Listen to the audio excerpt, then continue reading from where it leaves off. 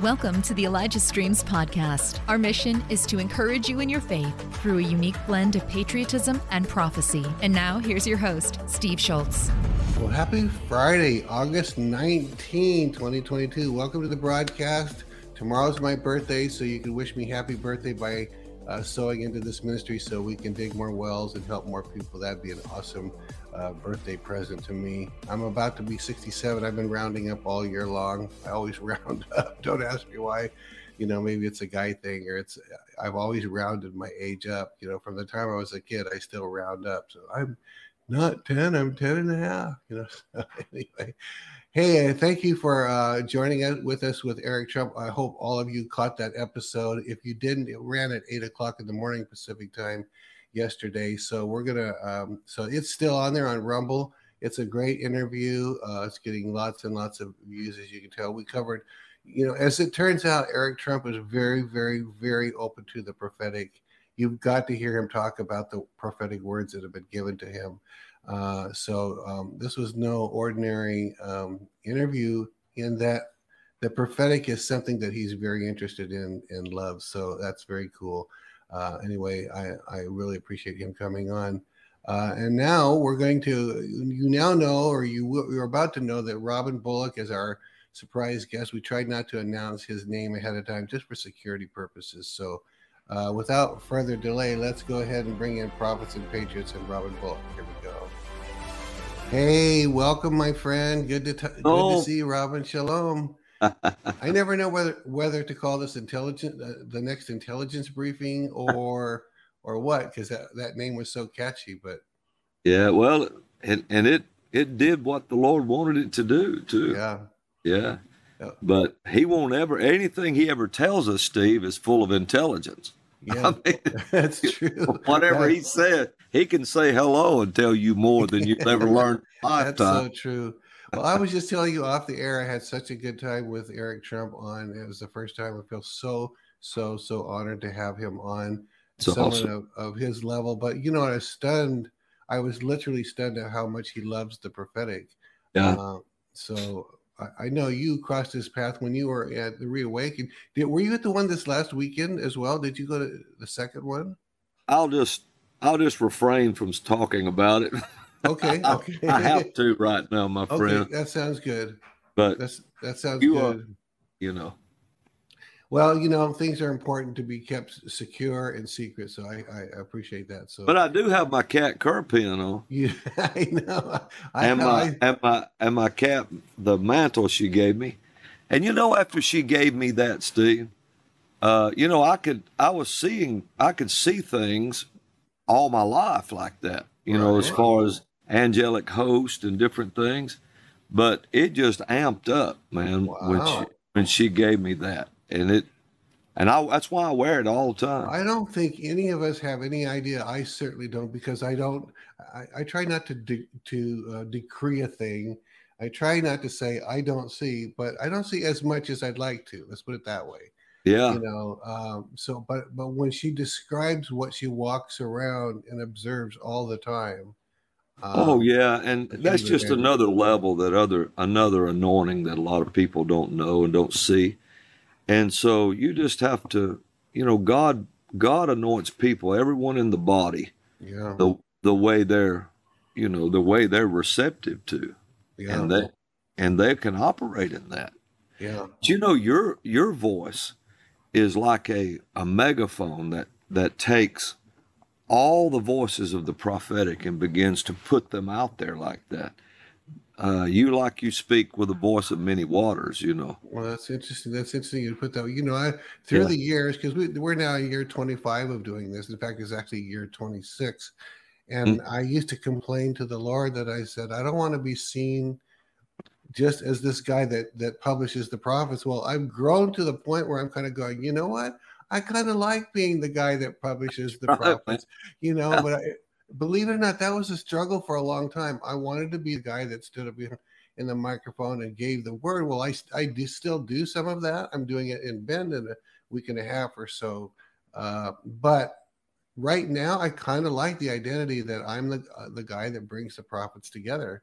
So that's kind of cool. That's awesome. That was a real work in my heart, if you can even believe that, because I ran from that. I didn't want to be that. Yeah, yeah, but it's your happy place now, man. Yeah. You know, Yeah, I especially thank God. I thank God for you, my brother. I mean, well, and for all you do.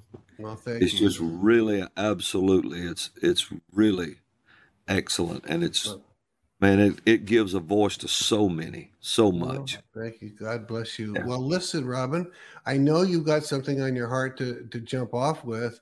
I don't know what that is. I know God's talking to you about these days, so let me just throw it to you and see what God's Well, giving you. you know that not long ago, a matter of fact, it was August the 17th, and this is what he said to me. I was talking to him about some of these things and made a statement or two about some things, and he said, it was just this emphatic too, Steve. He said, "No, it's not over. It's just beginning." This is, Whoa. so he said, I mean, it was just that plain. He said, "No, it's not over. It's just beginning," says the Lord. And then I started thinking on it, and he said, listening to him, and then he went on to say, "Now is the time the past will meet the present." He said that statement. Then he said, "The reason it seems like such a confusing time is because it is a time between God and his prophets. The call and mantle of the prophet has not been seen for so long Wow. by the majority of the church, and the leaders of the church is trying to judge something they know nothing about." And he said, "It is a time of restitution and recompense." And this is what he said, and this will make sense in just a moment. "And beware as the Lord comes from Edom and comes by Bozrah. Beware, it's not your blood that he stains his garments with." Oh, And that's a warning. You're saying yeah, beware. You're yes, saying be careful, beware that be careful that it's not your blood that he on him. stains his garments with. Whoa, that's profound. And this is what he had told me. And I'll just go ahead and jump off into this Yeah, if you want go me for it. to. Yes, go for it. In Isaiah 63 is what we want to look at. Isaiah, we can talk about all kinds of things, but until you hear what the Lord says and what God's talking about, none of it really matters, Yeah. because you're just speaking news to each other, what's already happened. So, and speculation. But listen to what he says. He said this to me, and gave me these words. He said, "Who is this that cometh from Edom with dyed garments from Bozrah? This that is glorious in his apparel, traveling in the greatness of his strength. I that speak in righteousness, mighty to save." And then the prophet asked, "Wherefore art thou red in thine apparel, and thy garments like him that treadeth in the wine fat?" And then the Lord answers, "I have trodden the wine press alone, and of the people there was none with me. For I will tread them in mine anger, and trample them in my fury, and their blood shall be sprinkled upon my garments, and I will stain all my raiment. For the day of vengeance is in my heart, and the year of my redeemed is come. And I looked, and there was none to help, and I wondered that there was none to uphold. Therefore mine own arm brought salvation unto me, and my fury it upheld me. And I will tread down the people in mine anger, and make them drunk in my fury, and I will bring down their strength to the earth." And That's it. That's incredible, Robin. I'm seeing both anger and fury over oh, and over. My and, goodness. and see, the anger of God is God's driving passion to deliver. That's his anger. He's coming to deliver someone. And notice this, Steve. I want you to notice how this is written. It's a prophet and God talking to each other. It has nothing to do with anybody else speaking in here. It's between the Lord and his prophet. Interesting. And they're talking about this. And he said, there was no one else to stand with me. Only the prophet was listening. You're saying, when you're saying that, you're saying this is between God and Isaiah. Is that what you're saying? Yes, he was talking to Isaiah. Notice it was them having a conversation. Okay. And it was about what was going on. He said, the day of vengeance is in my heart. And the recompense is, this is the year I'm going to do it. And he said, I'm coming to deliver his people. And the people that are staining his garments like he's been trampling the grapes is the people that have done the wickedness and withstood him. And notice the Lord said, I looked and there was no one with me. He said, so I trod the winepress alone. I did it alone. Steve, this is a resolute thing. The Lord, I mean, he has spoken. And I will tell you this. This is what he told me was triggered and went into place, into motion when they raided Mar-a-Lago. Wow. He said when they did that, this began. They triggered that right there, that prophecy.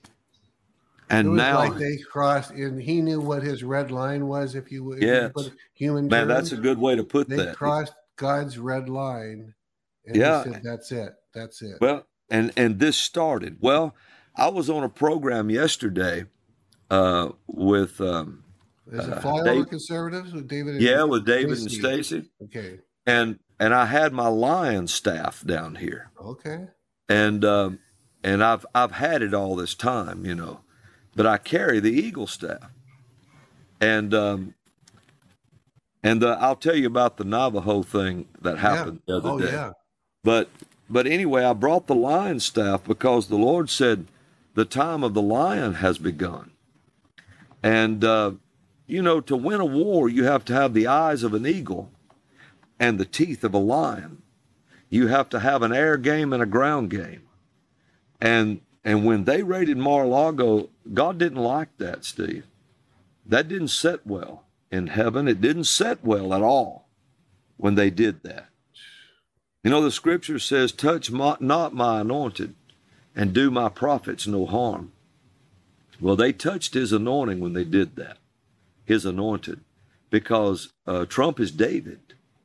He's David. He began to be David when all of this, when Barack Obama's seal fell off of his podium.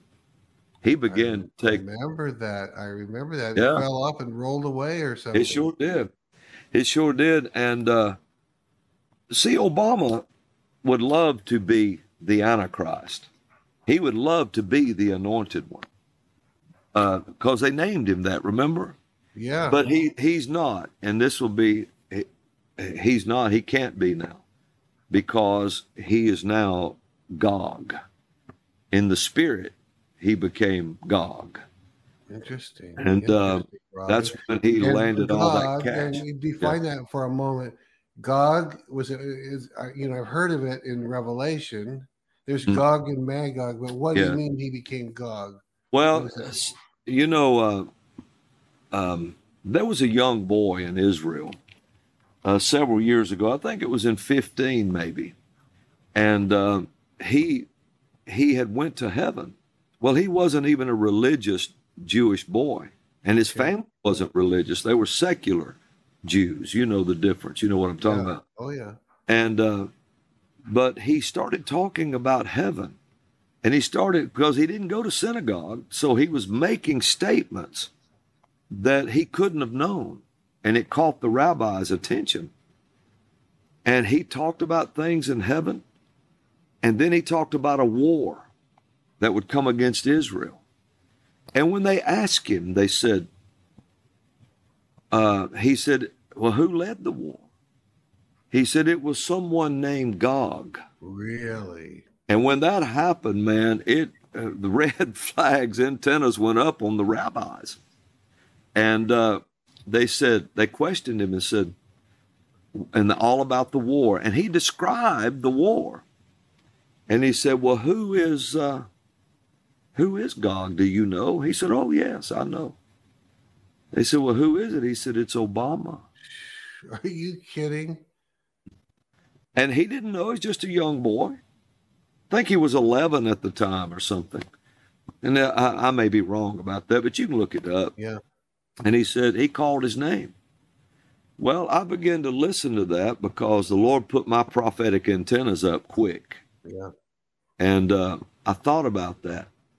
And then I knew it was when he landed that pallet full of cash on the tarmac and gave Iran the money to buy a nuclear weapon. He became Gog at that point. And so that's when he became it. So because it's as if he became chief of the war against Israel. That's what Gog was, you're saying. Yes. Yes. And now you see Russia, Iran, and Turkey lining themselves up. And Iran has the money for a nuclear weapon. And that's who gave it to him. And so anyway, I don't know how we got off on that, but me and you have a way of doing that. Well, yeah, we do. Is God's fury and anger burning against them now for what they're trying to do to Israel, or what? God's fury, of course, Israel is always in the eyes of the Lord, but so is America. No. Because it's the only two nations created in the love of God. Israel was created because God loved Israel. America was created because we love God. And so that's why we're so closely linked together. Okay. And when they raided Mar-a-Lago, they don't know what they did. See, it's like a friend of mine told me, you don't have to defend a lion. Just open the cage. That's all you got to do. Just open the cage. The lion knows what to do. And the Lord had told me, you remember how he told me over and over, he said, soon the eagle will land. Yeah. And the time of the lion will begin. They triggered that. And so it's settled now. The eagle landing would represent settlement. Okay. It would represent settlement, and I believe that happened. I'm really leaning toward that happened when I was in Window Rock, Arizona. Okay. And but everything became settled. It don't mean there won't be any more eagle. It means that it's settled. The issue settled.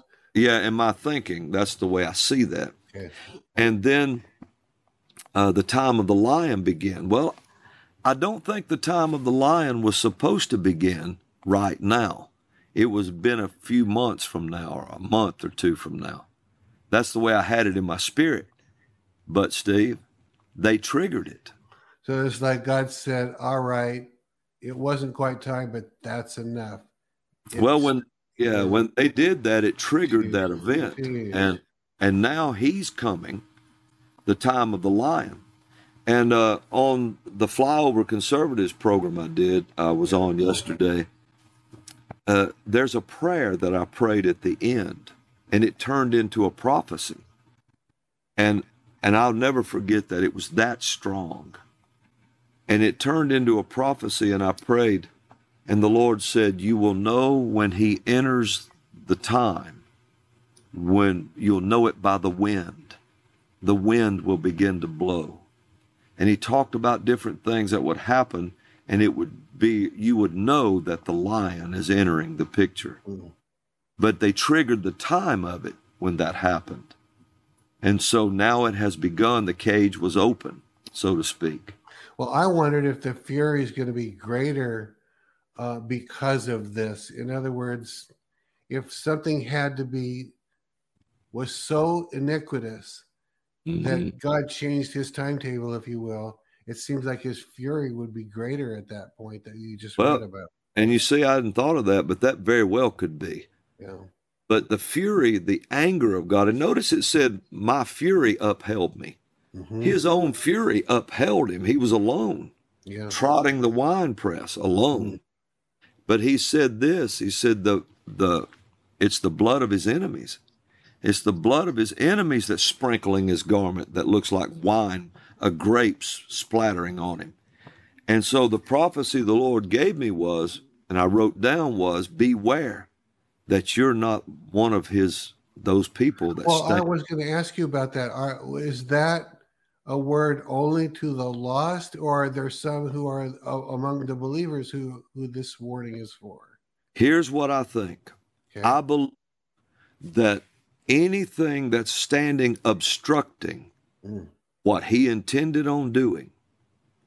See, Joe Biden was given every chance.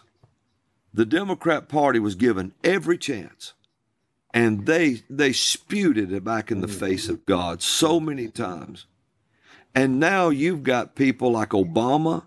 You've got all these people that are upholding that false prophet, Harari, that they're calling him a prophet.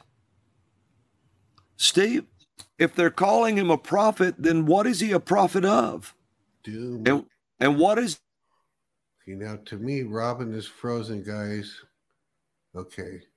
So we're we better kick him out so he can come back in. We don't know why he froze, but we get a lot of warfare when Robin's on because what he's saying is so important. We used to sing a song in our old hymnal back in the 60s, Gog and Magog, which is from the book of Revelation. It's very, very fascinating that he's saying that Barack Obama is not only identified, well, the little boy identified him. Let's see what he says. Just texted Robin and John to come back in. Okay, so we're communicating on that. So, but anyway, yeah, the little boy went to heaven, learned about the coming war and that it was Gog was going to be brought against Israel. And when they asked the boy, do you know who Gog is? He said, yeah, it's Barack Obama. So, and then Robin was saying when they unloaded a pallet, I think it was even more than one pallet, but it was a pallet or pallets of cash when Barack Obama was in office, and they paid Iran off because the supposed story was all of this money was theirs and they were going to give them back their own money.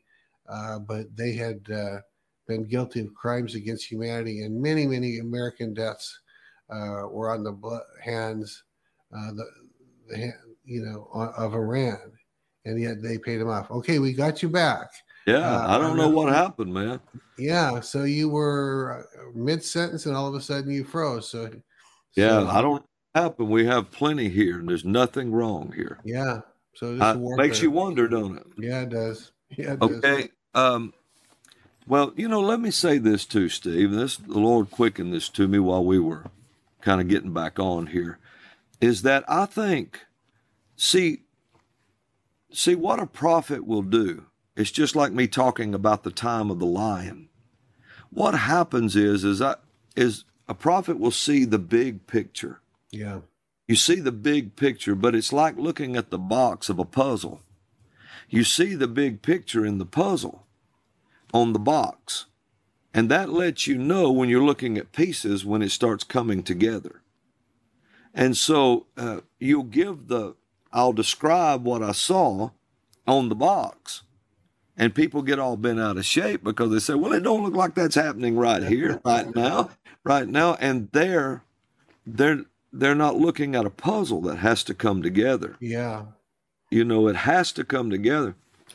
I was looking at Ahab and Jezebel and the prophecies that were given by Elijah. In 1 Kings 21, you can see the different prophecies that were given. Let me just kind of go through that if it's all right. When you look at, let's see, 1 Kings 21, and it says, and Elijah said in verse 23, let me back up. Verse 17, and the word of the Lord came to Elijah the Tishbite, saying, arise and go down and meet Ahab, king of Israel, which is in Samaria. Behold, he is in the vineyard of Naboth, whither he is gone down to possess it. And thou shalt speak unto him, saying, thus saith the Lord, hast thou killed and also taken possession? And thou shalt speak unto him, saying, thus saith the Lord, in the place where dogs licked the blood of Naboth, shall dogs lick thy blood, even mine. Wow. Then he comes down in verse 23, And he says, and of Jezebel also he spake the Lord, saying, the dogs shall eat Jezebel by the wall of Jezreel. Now, nobody could figure out how this was. Elijah saw the picture. He saw the whole image of what's happening. And then he told the image. And prophecies like this, Steve, become so radical that other prophets back away from it. Yeah. And they won't get involved. And anybody that's not a prophet is really scared of it. See, it's just like this. We see a big picture of the president, President Trump, which is the only president right now. That's true. Yep. The other is a technical machine that don't even belong there, just a jackal doing the bidding of someone over them. So you take the real president, and we prophesy what's happening, what's going to pass. Biden is not the president, and so on and so forth. And everybody says, just separate yourself. And I want to know, where are all the voices around Trump when he was in the office? No, we need to be back around him speaking. Yeah. Shouldn't we be back around him? What people forget is it is prophets that advise kings, prophets that stay around kings. And prophets don't care if they're seen or not, just as long as they're in the king's ear saying what the Lord is saying. That's where I'm at. Yeah. It doesn't matter to me. As long as I'm saying what I'm supposed to say to the person I'm supposed to say it, it doesn't make me any difference whether you know it or not.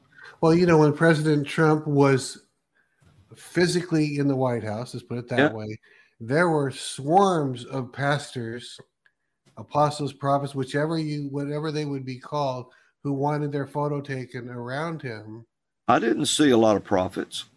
Not prophets, pastors. Yeah. And see, prophets, where are the voices?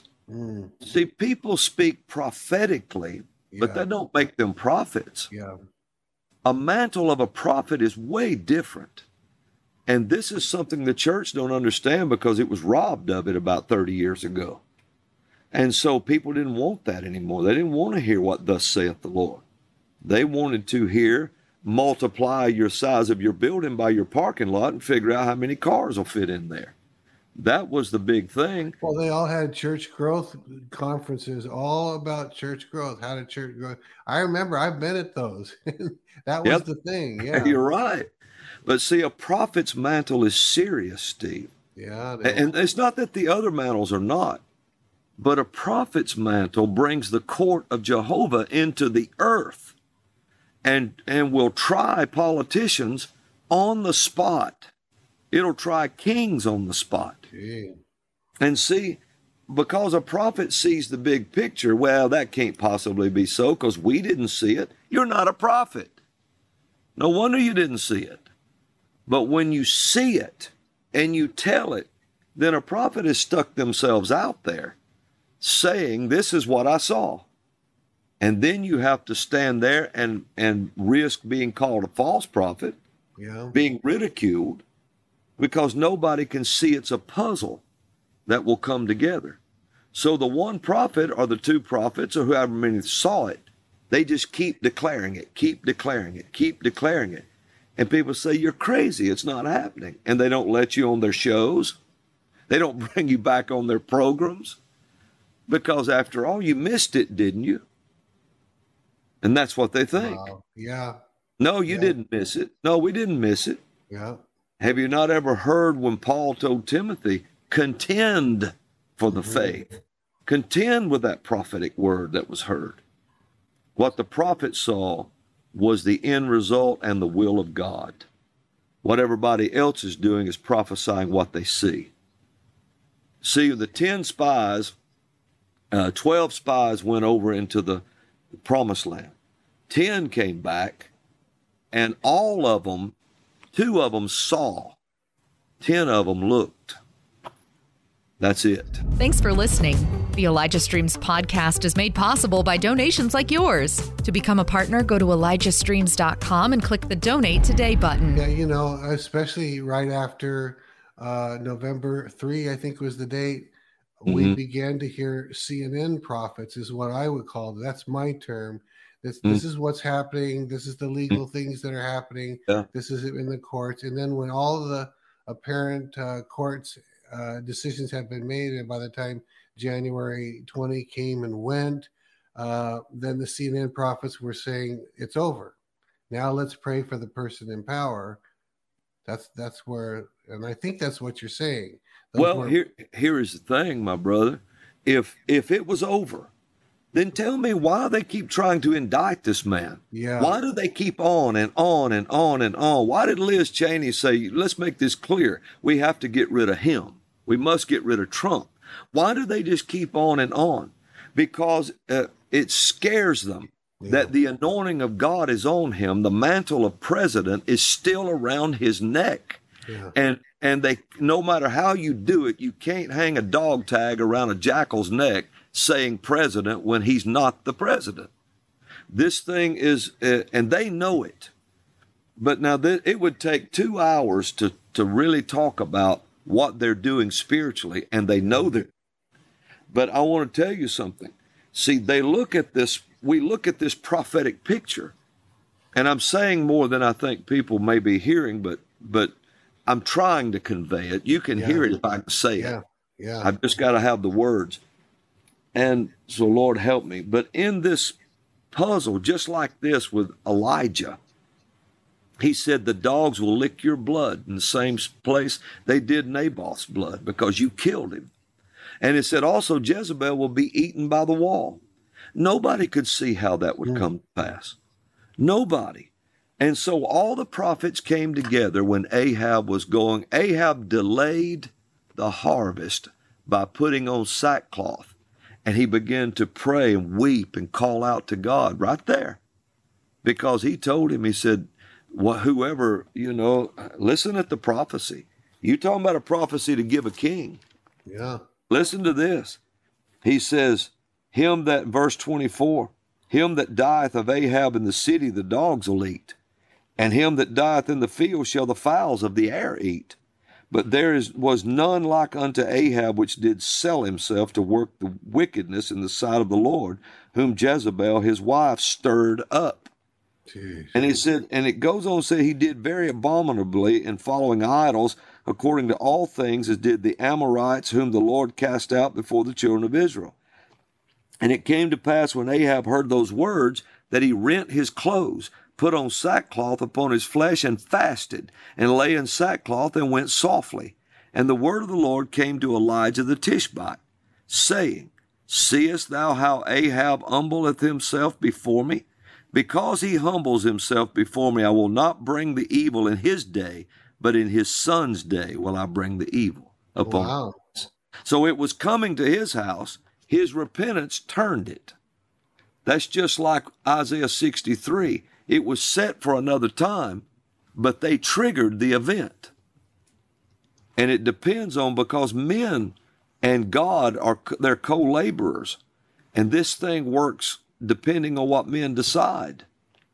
You see what I mean? Well, yeah, and what I'm thinking about now is all the people that were behind. It wasn't just the 30 agents that went into the compound or to Mar-a-Lago, but there was a whole host of people that supported those people. Oh, yeah. Back at the office, if you will. Sure. Do some of those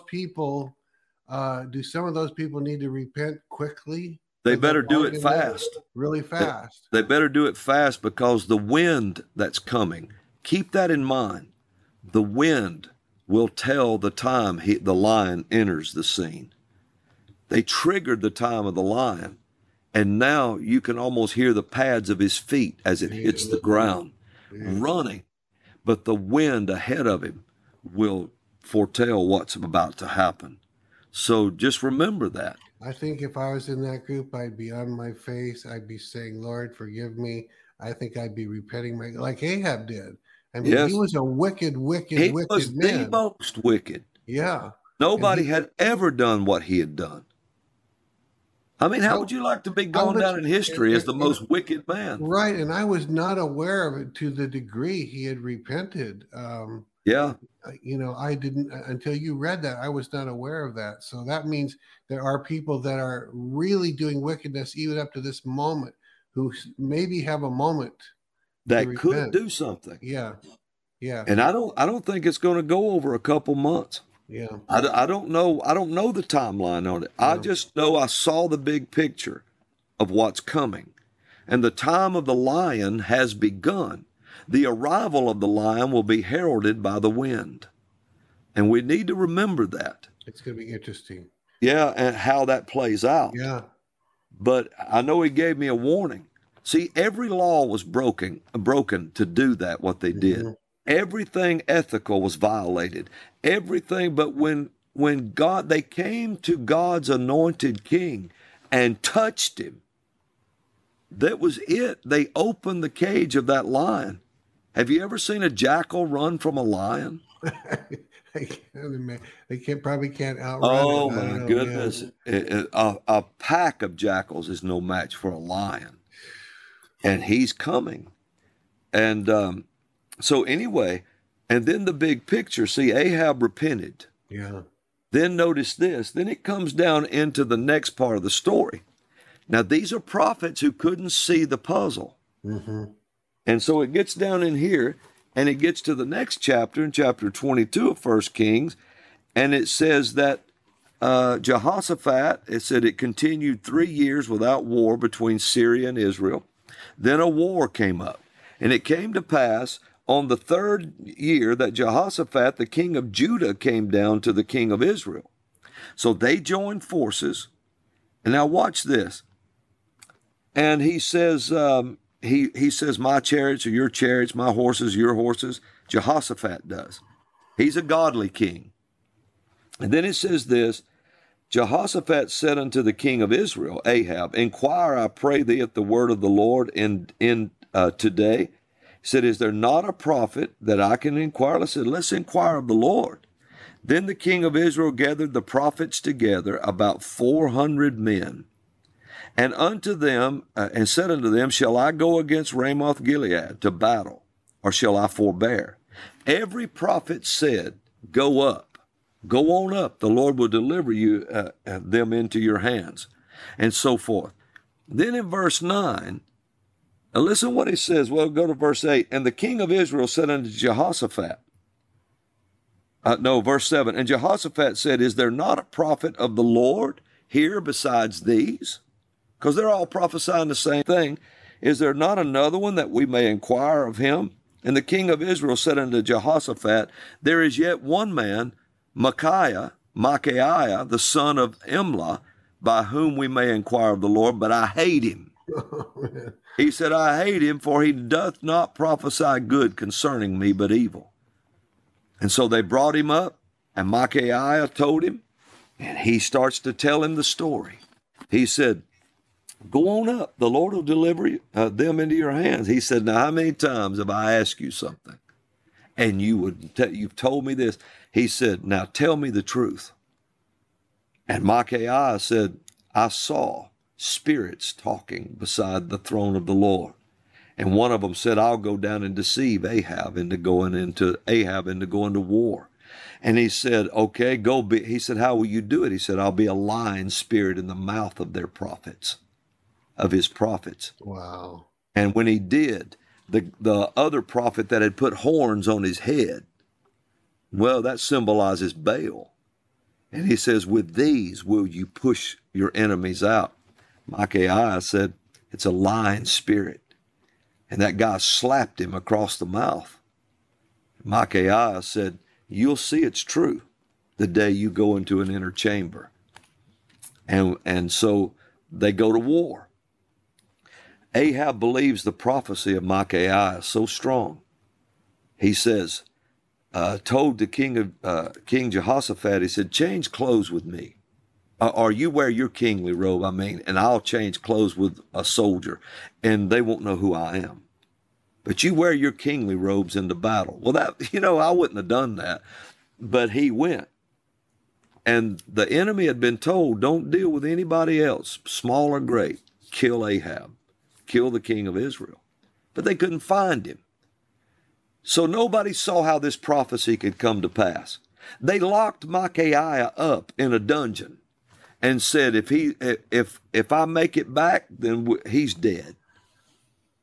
And so he's out there, and an archer drew a bow at a venture and just shot it into the air. And it came down and hit Ahab in the joints of the harness. And when it did, Ahab managed to fight his way through the battle to the end of the day. And then they took him back, and he died at evening. They took him back by the well where Naboth's blood was spilled. They buried his body, but then they took his chariot. It never said Ahab would be in the chariot. It said the dogs would lick his blood up. So they took him to the well, washed out the well where Naboth's blood was, and the dogs came up and licked up the blood around the chariot. And all of a sudden, the pieces of the puzzle began to come together. Wow. But other prophets didn't believe it. And so they had to let Micaiah out of the dungeon because his prophecy was so. What you've got is a lot of people that don't believe the big picture that we saw. But they will see in the day. Oh, they can't see how the puzzles are going together, but I will tell you now something. Right now, there's an archer pulling a bow at a venture. And right now, he'll let it go, and just won't be long. He'll just shoot it into the air, hoping it hits something. And it will hit it in the joints of the harness where it all joins together, and it'll come flying apart. And when it does, the rightful king will be in place. Amazing. This is the way it's going to go. And if people don't have the nerve to believe it, the scripture says, believe the prophets and you will prosper. And so I'm telling you, the big picture all the prophets saw, I am not backing away. I know what the Lord said. I will give you 2 trumps and a third if you ask me. What that means yet, I think I know, but we will see. But I'm telling you now, everybody just hold on and get ready. You've never seen the war between the jackals and the lion. You've never seen that yet, but it's about to happen. I mean, I laugh with almost glee because you want to see, at the end of the movie, any movie, you want to see righteousness win and the good guys. And what you're describing is the lion being let out of the cage and taken off after there's no contest. He's coming. I can hear in the spirit like Elijah heard the sound of the abundance of rain. Really? You can almost hear the pads of the lion's feet hitting the ground. He's not walking into this thing now. He's running toward this thing. And the time of the lion has begun. And I had to stop. I'm having to navigate prophecy right now. I honestly am. I'm having to navigate it. See, I remember when Barack Obama and the Democrat Party, when they changed the prophetic timeline and threw us 28 years into the future. That's why Obama's 8 years of presidency, it felt like we had our head in a bag screaming. Yeah. And nobody could listen. I mean, nobody could hear us. They're changing timelines. But in Daniel 7, it says that the enemy seeks to change laws and times. He knows what he's doing. These people are in the occult. They're in the occult. The hierarchy controlling this are into Satanism, Baal worship, and they believe in the prophecy. The church don't. And they're trying to change the times and seasons while they tell everybody else listening don't even believe in God. They believe in him. And when you say they believe in the prophecy, what is it that they believe that you're referring to? Okay. That they're trying to change. If you can we will give it. I'll give it some clarity here. Okay. Okay. In the days of Ahab and Jezebel. Okay. And you've heard me talk about some of this before. Mm-hmm. But in the days of Ahab and Jezebel, Ahab was the king. Jezebel had the power. Right. During their time, there was a huge land scandal. Someone was murdered during their time. That's Naboth's vineyard. And Naboth was killed, murdered, okay, for selfish reasons of the king. Okay, during their time, Baal worship grew to a huge place, and children were being sacrificed by the hundreds. Okay, during their time, he was wounded in the middle of his kingship, but he managed to hold himself up to the end of the day. At the end of the day, he died. When he died, his wife decided she was going to run the kingdom. So she went back to run the kingdom. But God raised up a war captain named Jehu. Jehu means, and Jehu was the grandson of Nimshi, which means freed from a restraint. Oh, wow. Freed from a restraint. So Jehu comes driving furiously across the land. He's a war captain. And he's kind of liberal because he was Ahab's captain. He comes charging across the land. And during his time, Jehu's time, the prophet wouldn't anoint him as king. He sent another prophet to anoint him as king. And so you see all of this happening. Mm-hmm. Jehu comes across the land furiously. He gets to the wall of Jezreel. He looks up, and Jezebel walks out on the wall and starts to debate him. They have a debate. And Jehu yells out and says, "Who's with me?" And the Bible said 2 or 3 eunuchs stepped out and threw her off the wall. Her blood splattered against the wall. He ran over her. Wow. Went in for a time. He disappeared for a time and went in and ate a meal. Came back out and said, "Bury her." He sent somebody and said, "Bury her," because she was the daughter of a king. When they got out there was only her skull, her palms of her hands, and her feet left because the dogs had eaten her. And it said, Jehu said, according to the word of Elijah. In other words, they had all been talking about the prophecy that all the prophets said wouldn't happen. And all of a sudden, the whole picture came together. Wow. And Jehu reigned in the land for 28 years. Israel had peace. And he did away with Baal worship. Now, fast forward, and the word Jezreel means God sows. God sows seed. So so something happened that day that would come up at a later date. In the nation connected to Israel. So we get up to modern times in 92. Bill Clinton became president, but everybody knew his wife had the power. During their time, there was a huge land scandal. Somebody was murdered. Oh, yeah. And after they were murdered, they vacationed at Martha's vineyard. There was a vineyard involved. Oh, wow. Then right after that, then Ahab, Bill Clinton, got wounded in his office in the middle of his second term. He was impeached, but he managed to stay in office until the end of his term. Jeez. So he stayed in his chariot till the end of the day. At the end of his term, he left, but his wife decided she was going to run the kingdom. Oh, my goodness. So she goes back to run for president. But the Lord raised up a war captain, John McCain, who was famous for being freed from a restraint. Oh, look at that. And so he comes campaigning across the land. But now watch. He has a debate with her, and her people realizes she can't beat him. So they throw her own people throw her off the wall and put up one of those 3 eunuchs in her place, Barack Obama. Oh, my goodness. And they propped him up in her place. So at that point, the harvest and what happened at Jezreel, the timeline was changed. They seized it like Daniel 7 talks about. And the 28 years that Jehu would have stopped abortion, all of that, the 28 years that we would have had, since it was stolen, there was no precedent for it.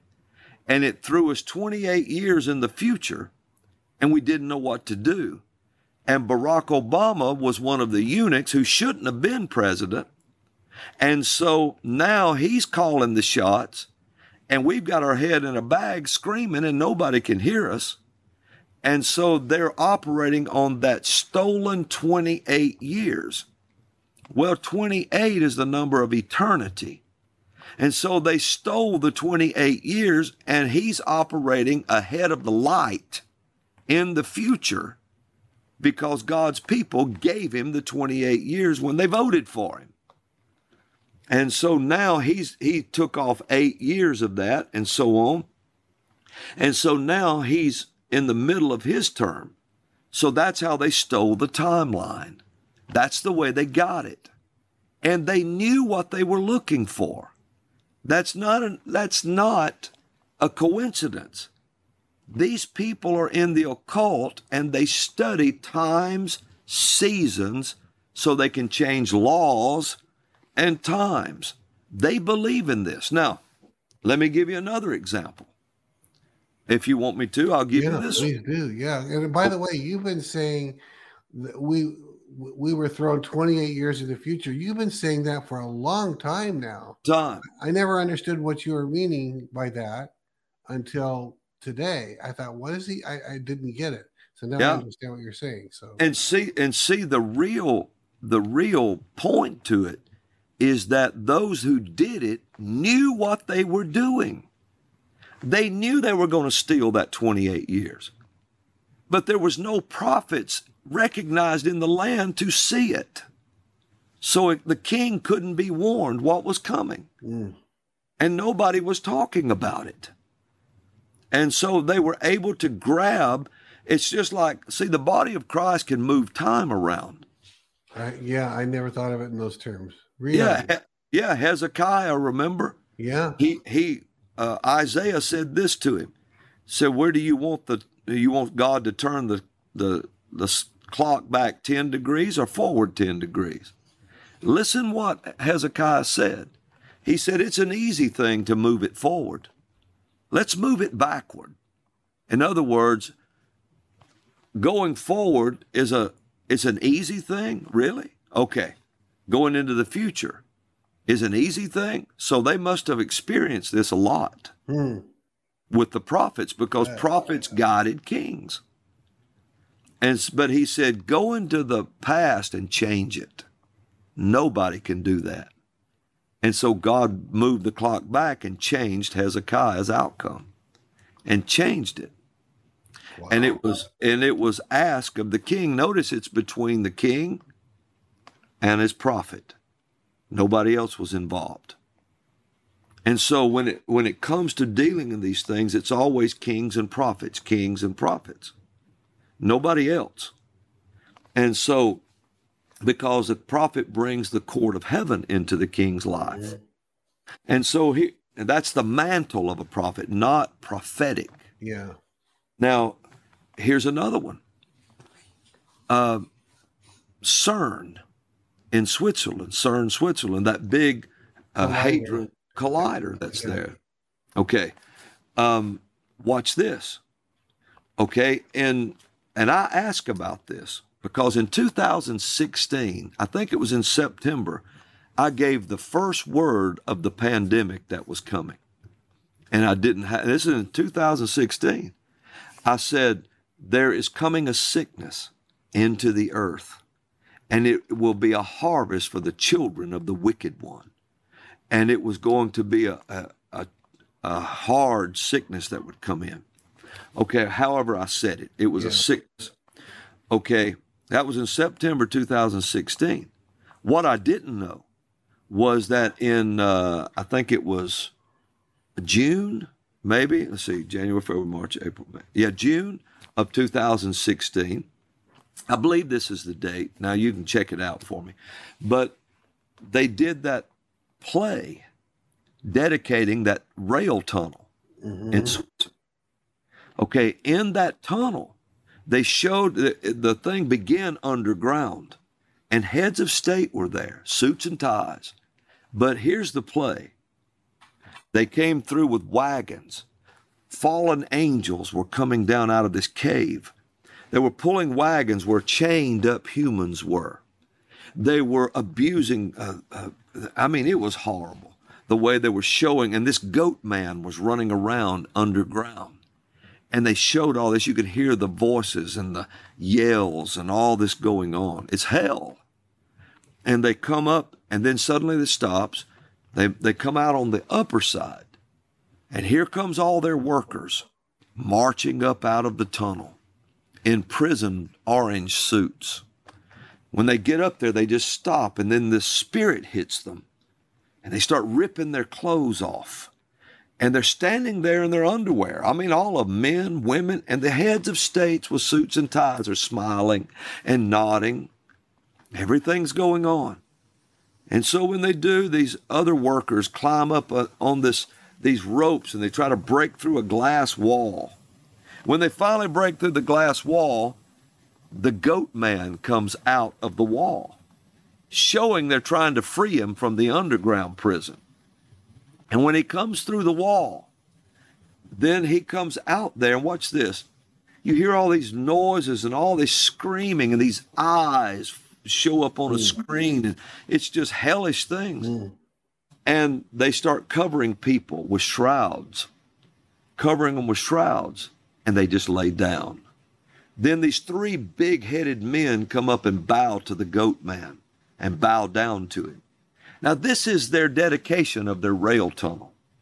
The same company that not too long in this time frame, a human sacrifice was caught on camera being offered there. And so all this is going on, and the goat man that came out of the glass wall is the mythological god Pan. That's who came out, was Pan. When Pan came out, shrouds were placed on the people. And in 2016, they prophesied the pandemic that would kill people to come. And they had planned it, Steve. That wasn't a ceremony. It was a ritual to bring the panic to the demographics and bring it on the scene. And they unleashed that spirit out of hell. That was the ceremony that did it. Now, we say, could they have known what they were doing? Well, why didn't they do a Snow White and the Seven Dwarfs or something? Why didn't they do some kind of other? But they did that. Okay. So what is the prophecy they think they're doing? What are they looking at? It's in Revelation 9. Revelation chapter 9. This is the prophecy that they're dealing with. The sooner God's people realizes they know what they're doing, we need to learn what we're doing. So here is the prophecy of Revelation 9. And the fifth angel sounded, and I saw a star fall from heaven unto the earth, and to him was given the key of the bottomless pit. And he opened the bottomless pit, and there arose a smoke out of the pit, as the smoke of a great furnace. And the sun and the air were darkened by reason of the smoke of the pit. And there came out of the smoke locusts upon the earth, and unto them was given power as the scorpions of the earth have power. And it was commanded them that they should not hurt the grass of the earth, neither any green thing, neither any tree, but only those men which have not the seal of God in their foreheads. And you come on down here and look at verse 11. And this is amazing how this shows up in Revelation 9:11. 9:11. It says, and they had a king over them, which is the angel of the bottomless pit, whose name in the Hebrew tongue is Abaddon, but in the Greek tongue hath his name Apollyon. One woe is past, and behold, there come two woes more hereafter. His name was Apollyon. Apollyon. That big Hadron Collider is built underground in a portal circle where they fire the elements around the particles to collide, and it's built on the temple of Apollo. It's on the temple of Apollo. And they said, if we can open the dimension something may come through it. Help Elijah Streams continue to reach people around the world. All donations go toward making Elijah Streams and the Elijah Streams podcast possible. Visit ElijahStreams.com and click the Donate Today button to become a partner today. And every time they fire it up, they see the hideous faces on the other side of that place. They're trying to unleash these beings. They know it exists. And they know it's there. And they know it's evil. They know it's evil. They know it's evil.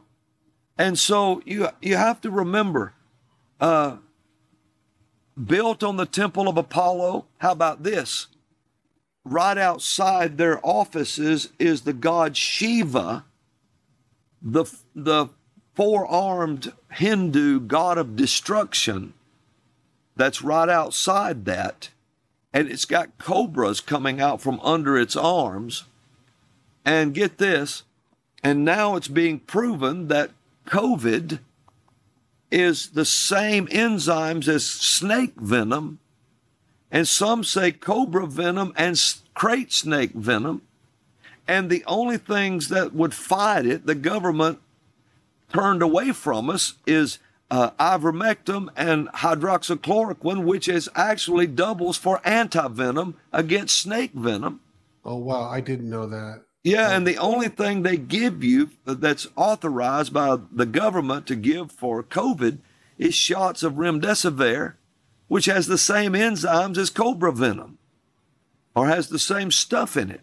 So it's, and get this, it's said, and I'm just telling you, and people need to answer these questions. If this is not true, then bless God, tell us what is going on. Because if it's not true, there's something that makes it look like it's true. Mm-hmm. When all this started out, I used to tell people in my own circles, I said, there's something far more sinister here. It's way more sinister than we're looking at. Now, we start to see these things like this. The CDC has over 400 testing sites at the water supply systems around the nation. And they go in saying, they don't let anybody go in with them. They block it off. And they're saying that we're having to test the wastewater for COVID.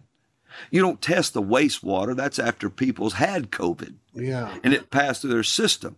But once they leave there, they can tell you where the next spike is going to happen. Where the next spike will happen. And the only thing there was somebody dropped a bombshell and accused this to one very famous interviewer and said, it's being put in the water supply. They're putting it in water supplies, cobra venom, synthetic enzymes. And so they can predict what area it's going to happen. He went further and said they first tested it and they did it in Native American reservations. That's why they were so decimated by it. Now, if all this is not true, somebody needs to be answering some questions. And how come remdesivir and all those drugs don't do anything for COVID? Yeah, I had an ICU nurse that I know of. She said every time, most times they give, and she was instructed to give remdesivir if somebody came in with COVID. She said they all died. They almost all died. You all give them died. that, they're going to die. They'll die. She had to give it to a person, and this person was pleading, please, I'll do anything if you can get me, if you can help me. And this nurse said to this, I'll just say his name is John. His name wasn't John, but John, you're dying. You just need to get right with God because you're dying. You're going to die. Because she knew she had given him remdesivir, and she knew because she was instructed to do that. That's right. Knew what it did. I'm just telling you. So okay. Well, and this gets deeper, Steve. Yeah. And the Lord had told me. He said it's time to start telling the people, talking about prophecy in the spirit. What's happening? I have to begin to address these things. Yeah. Now, think about it. This is the company CERN that showed the pandemic before it happened. Then this is the also the ones that has Shiva, the god of destruction, on their property, with the cobras coming out from under its arms. And this is the same statue that's set at the head of the World Health Organization, the WHO, when they met with China. And why do they have a Hindu god setting up on the end of their table? And then this is the same one that they portrayed Obama on the cover of Newsweek, I think in 2010, and called him the God of all things, or goat, God of all things, goat. And so all of this is happening on the temple of Apollo while it's going on, while they're trying to open the bottomless pit. And they're seeing the faces on the other side. Now, is all of that a coincidence? I mean, can it be a coincidence? There'd be no point, we showed that picture of Obama one time with that thing, but he posed for that picture. And then the when they offered this human sacrifice that was caught on camera at CERN, when they did that, it was under the statue of Shiva. It was under that statue, the Hindu god of destruction, with the cobra out from under it. This thing is done on purpose, and people just cannot fathom. Well, and there's something in their thinking, their doctrine, their way that there's the picture of that, where they have to tell you what they're doing. Like they've decided that they're going to tell you in advance what they're doing. Isn't that what we know, the deep state? There it is. You see that? Mm-hmm. And it says, and notice what's in his hand: the world, the military, the money, housing, and then he has medicine in his lower left hand, and then a dove in the middle hand on the left side, which is he won the Nobel Peace Prize for nothing. For nothing. And it says, can one man do all of this?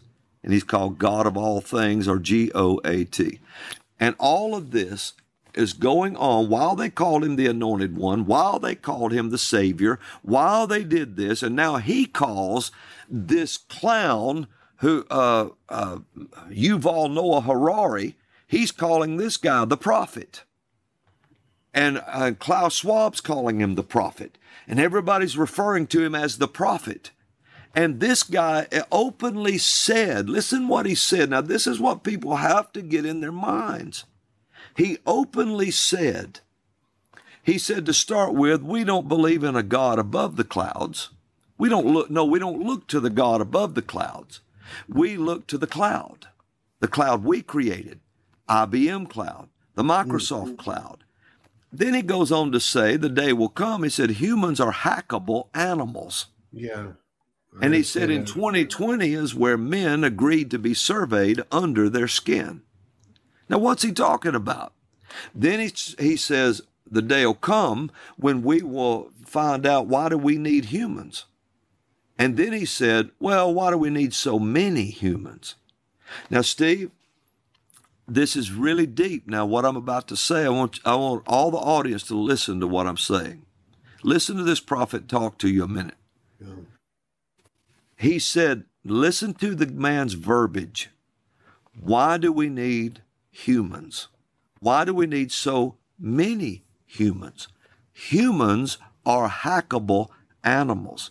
Then he says this. Now listen what he says. He said, all the God of the Bible managed to create was trees, tomatoes, giraffes, and humans. All the God of the Bible, now this is what he says, all the God of the Bible managed to create was organic life. He said, we're going beyond the God of the Bible. He said, in the God of the Bible in the Old Testament, and he names who the real God is. In the Hebrew Bible, it says that God would get angry, there would be no more rain. He said, but now in Israel, we can produce our own water. We don't care how mad we make God. It don't matter anymore. Now, listen to what he said. Now, everybody knows that's all blasphemous, you know. Right. Okay, but now watch this. You got to hear the deeper conversation. If you don't know what you're listening for, you'll never hear it. Yeah. This is, if I used to say there was a manufacturing plant, and I go over here and I start a plant, and I'm trying to put people and compare my plant to their plant. And there was a guy over there named George that I knew. And I said, well, all George managed to do at that plant was just create an incentive program that people could be promoted. We're going to do better than George did. Okay. That means I knew there's another plant, and I knew a man that ran it. This spirit, this man says this. He says, we don't look to the God above the clouds. He never says there's not one. We don't look to this. We don't look to that. And then he says, all the God of the Bible managed to create. This is somebody who knew him. Wow. Somebody who was there when God made trees, plants, animals, and people. Listen how he talks. That spirit speaking through him, and he was there when God made the trees. And he's speaking of him in the first person. He knew him. And so and that's the way he always brings God up in every conversation. God of the Bible always comes up. People need to notice that. Then he says this, we don't care how mad we make him anymore. Wait a minute. We don't care how mad we make him. He's going to care. Yeah, but he knows him. He knows him. That spirit knows him. How can you talk about making somebody mad you've never met? Yeah. And if he's not real, why speak of him? So then he says this. He says, we don't care how mad we make him. He said, we're going to go beyond the God of the Bible. We're going to create cyborgs. We're going to merge machine and man. This is what we're going to do and go beyond the God of the Bible. He said we went beyond him when we made water systems that no matter if there's a drought or not, we can still purify water. Now listen to that spirit talk. This man they call the prophet is in tune with a spirit. Yeah. And he's possessed with a demonic spirit. Somebody's going to poke that. The right anointing get in front of him and poke that. He'll manifest that devil in front of the world. And the Jewish people believe he's like a false prophet or Messiah or something. And why does Obama, who followed Saul Alinsky and the Rules for Radicals, which is dedicated to Lucifer, why does he call him the prophet? And Mark Zuckerberg listens to the prophet. All of these talk to this guy, the prophet. And when they all gather together, this guy's the speaker. They listen to him. He's a homosexual that absolutely you can hear the spirit he's channeling. You can hear what he's possessed with and watch him. But I want the people listening to him to know this, that if he's sitting on a set and suddenly the urge to use the bathroom hits him, then he's either going to get up and go to the bathroom or he's going to make a mess right there in that chair, which puts him in the category of a kindergartner. Yeah. Or an infant. Mm-hmm. Because when he said all God managed to do was create organic life, well, isn't he part of the organic life he made? Mm-hmm.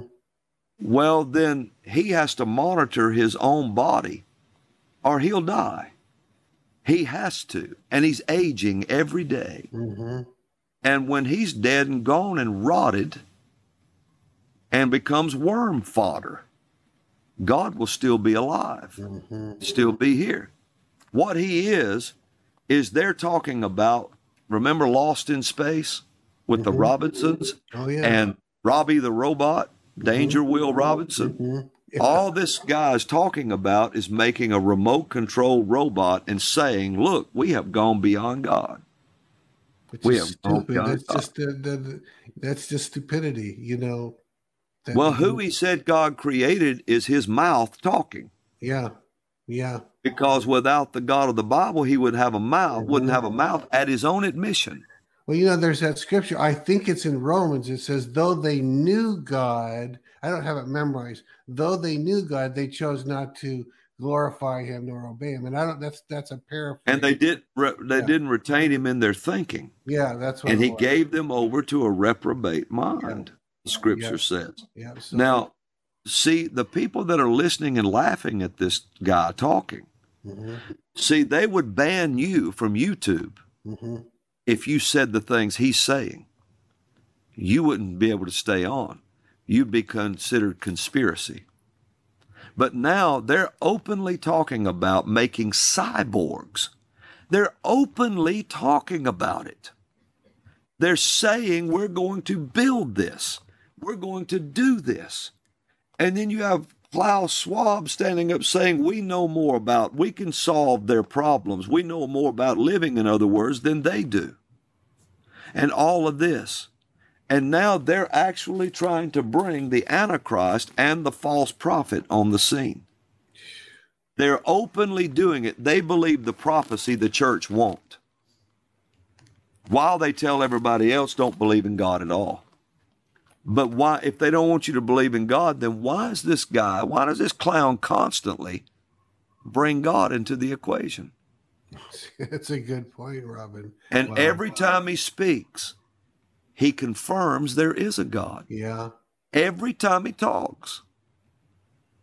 You see where we are? Yeah, I mean, that's that Romans, the thing again, though they knew God. So it's like it's a confusing scripture, because why, if you knew God, if you know God, would you not serve him? But though they know God, how does that go? You know that scripture. Well, see, the reprobate mind would be that spirit that's talking through him. Okay. See, he's given himself to that spirit. Yeah. A prophet. Why would they call him, Steve, a prophet? A prophet deals in spiritual matters. A prophet deals in the future and the spiritual matters.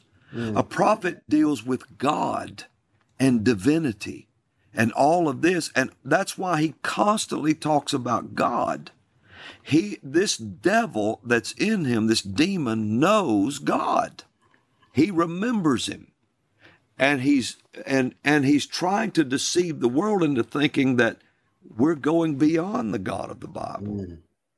And so the God of the Bible actually created the organic mouth that the guy's speaking out of.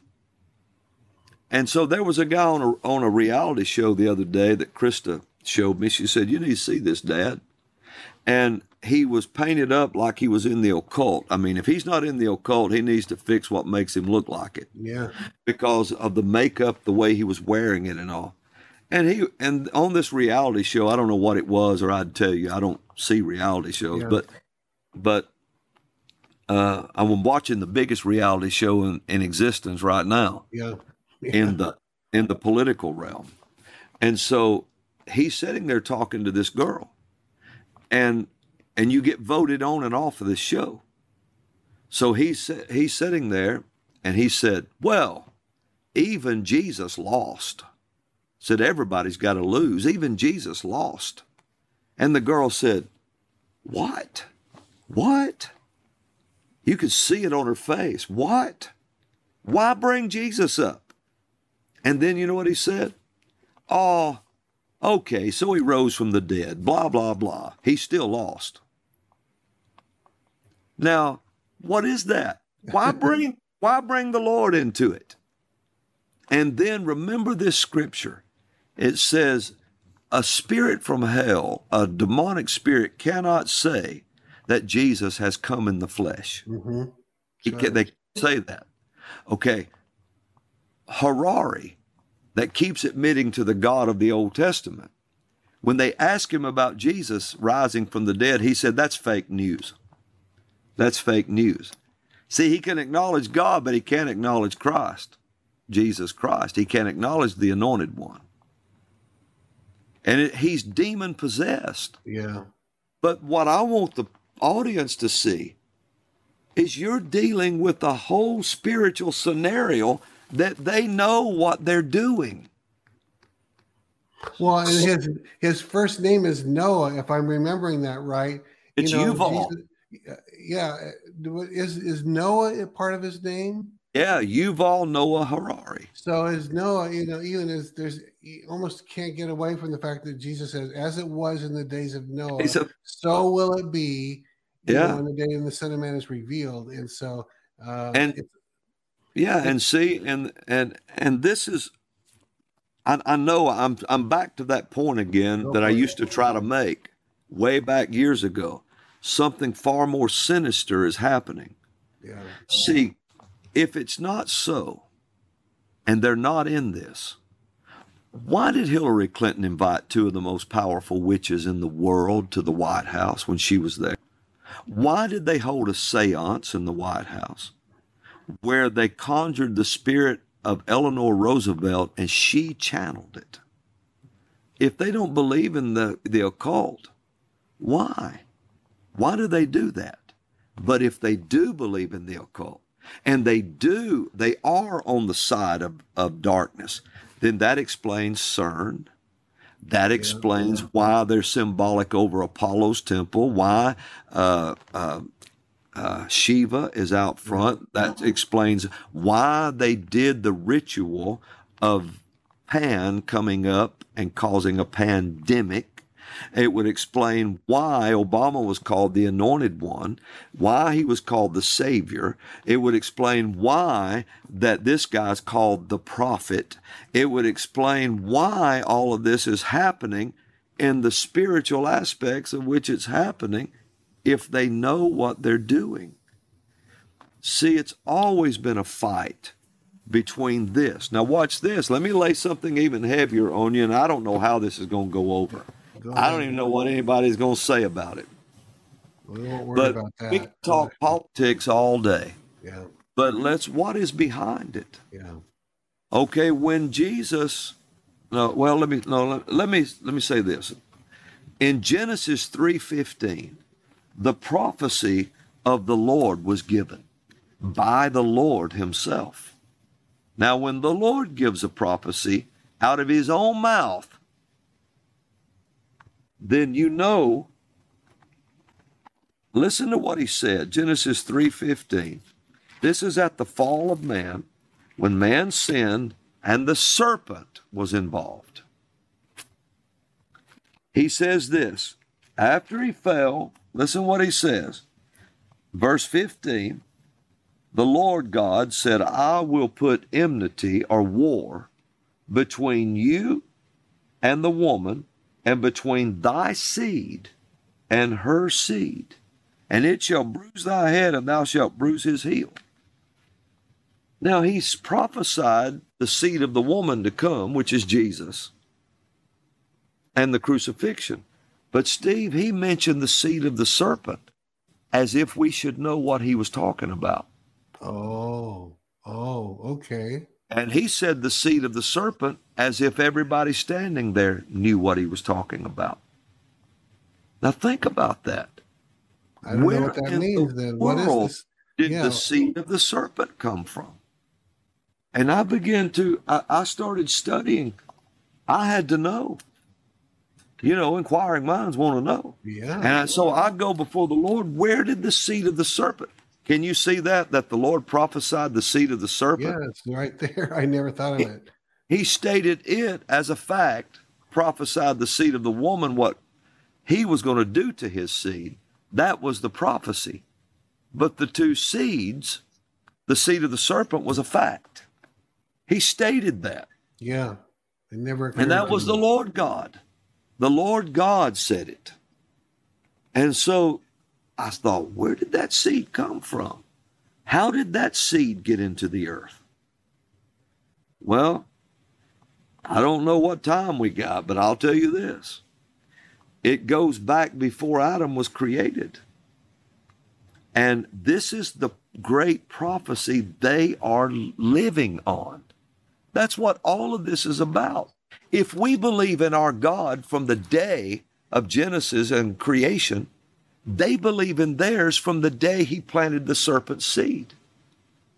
Remember, Saul Alinsky said, I dedicate my book to the original rebel, Lucifer. Communism was a mask because Karl Marx was a Satanist. Communism is just a mask to hide the fact that there's a God, so that Satanism that he practiced could be instituted. And so if we believe in our God from the beginning, they believe in theirs from the fall of the beginning. Yeah. And people understand that. But the Lord said here, there's two seeds at war. The great prophecy. Oh, it's too heavy, isn't it? I shouldn't go on. There's a scripture that says, it's in the New Testament, it says that when he said seed, he didn't say seeds, but he said seed, which was a singular word, which meant Jesus. But yes. Is there an equivalent of a seed singular that you're talking about on Satan?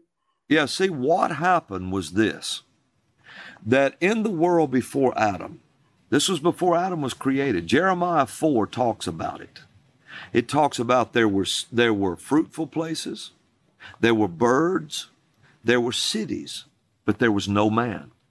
Jeremiah 4 gives that whole prophecy. He talks about the world that was.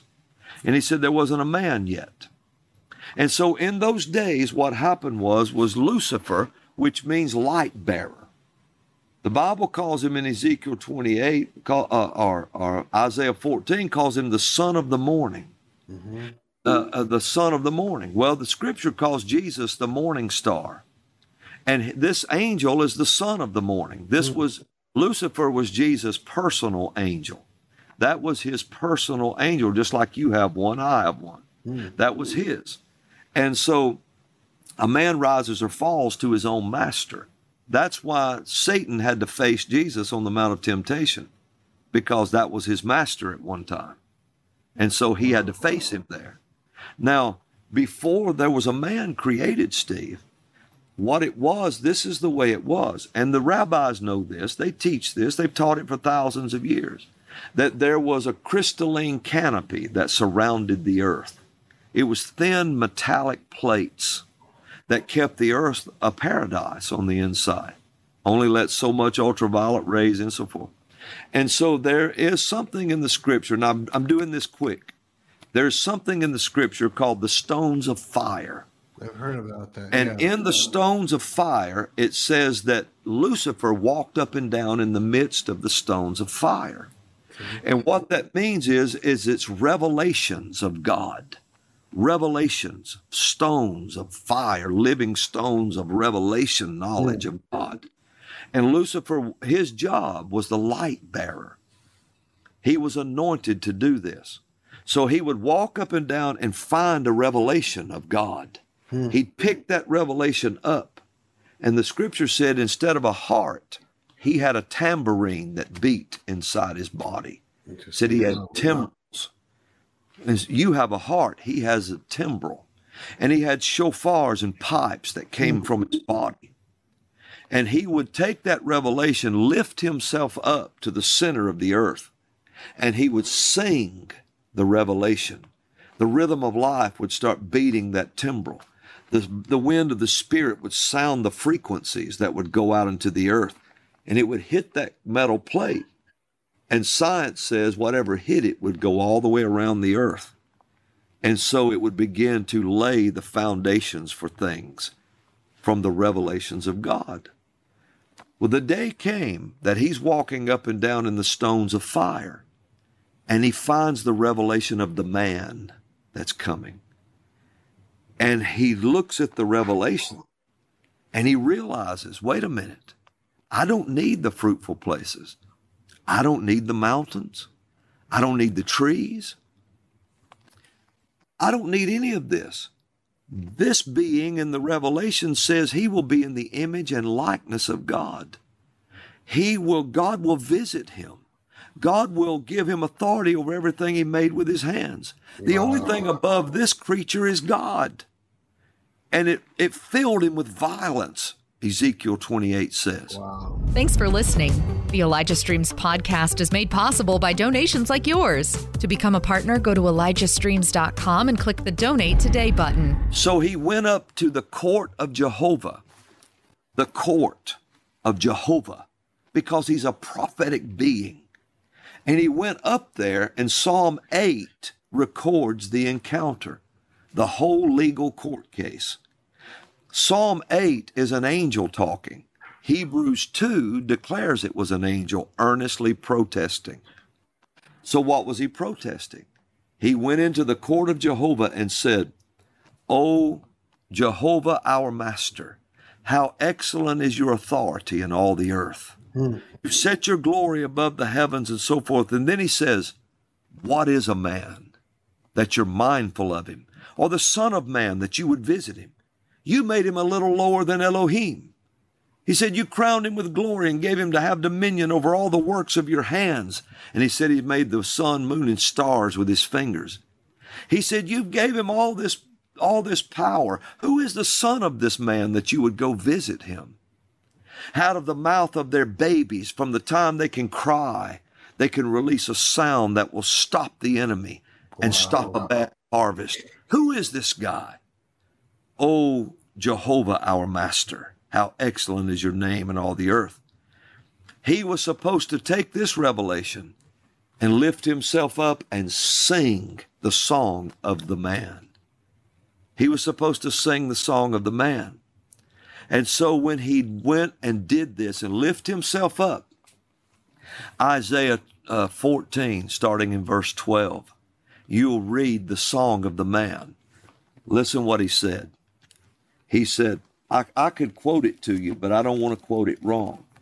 And since everybody is listening, because this is the only thing that's going to defeat what the politics are doing, because now you know what's behind the political right now. So you get here, and if they've got a prophet, my God, for whatever you do, listen to the prophets right now. For if they have a prophet they're listening to, shouldn't we be heeding to the prophecies? Totally, Robin. And I'm doing this. I'm showing you scripture by scripture by scripture. Isaiah 14, start in verse 12 and read through verse 16. Put that on the screen and watch what happens. "How art thou fallen from heaven, O Lucifer, son of the morning?" This is the prophet Isaiah asking. "How art thou cut down to the ground, which didst weaken the nations? For thou hast said in thine heart, I will ascend into heaven." Oh, listen, the song of the man. This was the man's song. He was the family of God. He was the image of God. He was the likeness of God above all angels. And he said, here was his song, "I will ascend into heaven. I will exalt my throne above the stars of God. I will sit also upon the mount of the congregation in the sides of the north. I will ascend above the heights of the clouds. I will be like the Most High."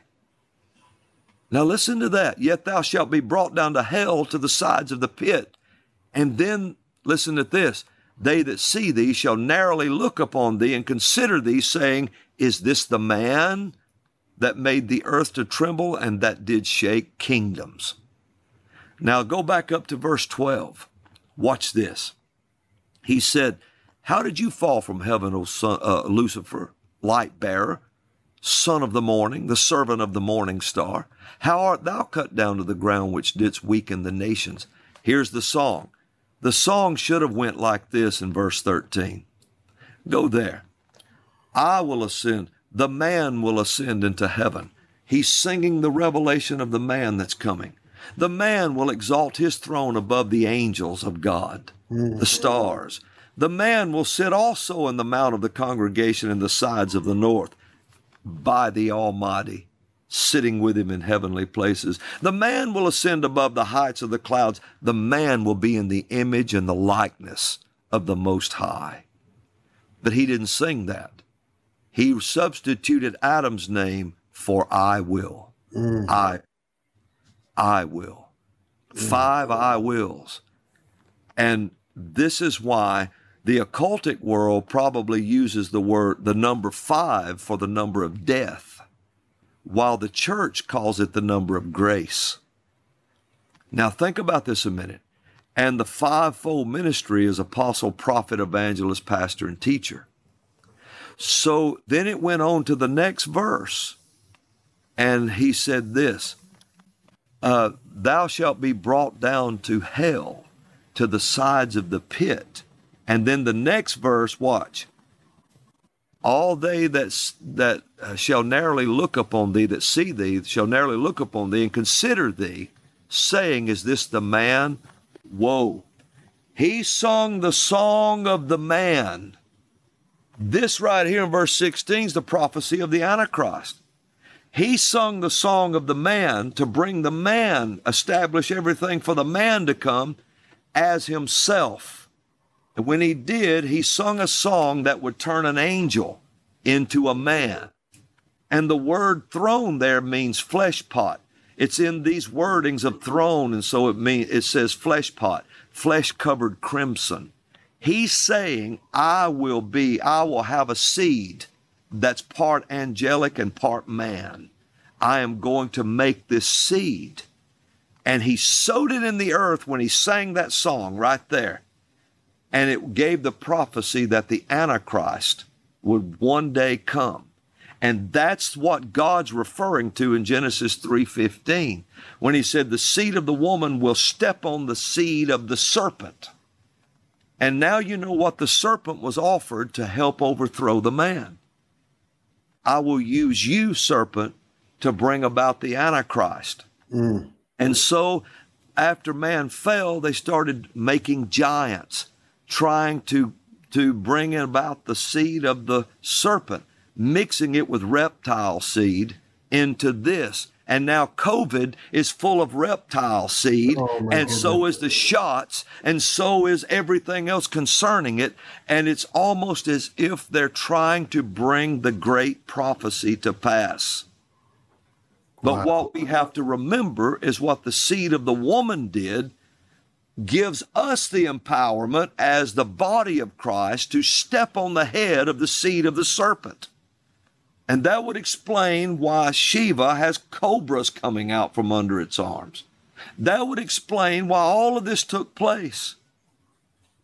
And people don't realize, if you believe in God and you believe in God of the Bible that created it all, these people believe in Lucifer that sowed the seed for the Antichrist to come, and they're trying to make it happen. And it must control the political world to bring it to pass. And Donald Trump scared the hell out of everybody involved.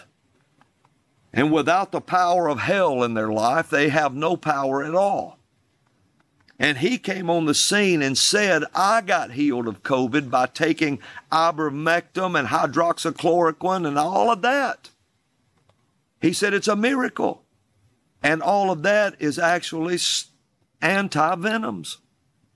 That's amazing. That's amazing. Now, all of that is why you see, if they have a prophet, dear God, listen to the prophets of today. We're not fools. How many scriptures do I have to give to back up everything I just taught? How many scriptures do we flow through? I mean, we went from Genesis to Revelation and back to Genesis. Yeah, we did. Well, we went from Revelation to Genesis. We've Jeremiah, Isaiah, Revelation. How many scriptures do we need? How many Bibles do we have to wear out to make the church believe what I said? I understand that the world may not understand a lot of things I said, but I fully expect the body of Christ to understand it. I fully, and I believe God fully expects them to understand it. There was a time God winked at ignorance, but now he commands all men everywhere to repent. He used to wink at it, but now he commands everybody to repent because there is no excuse. If you got a Bible, you ain't got no excuse. That's good. You don't have an excuse. If I can see it in there, you can see it. If I can find it, you can find it. That's good. You just got to spend the time to let the Spirit of God show it to you.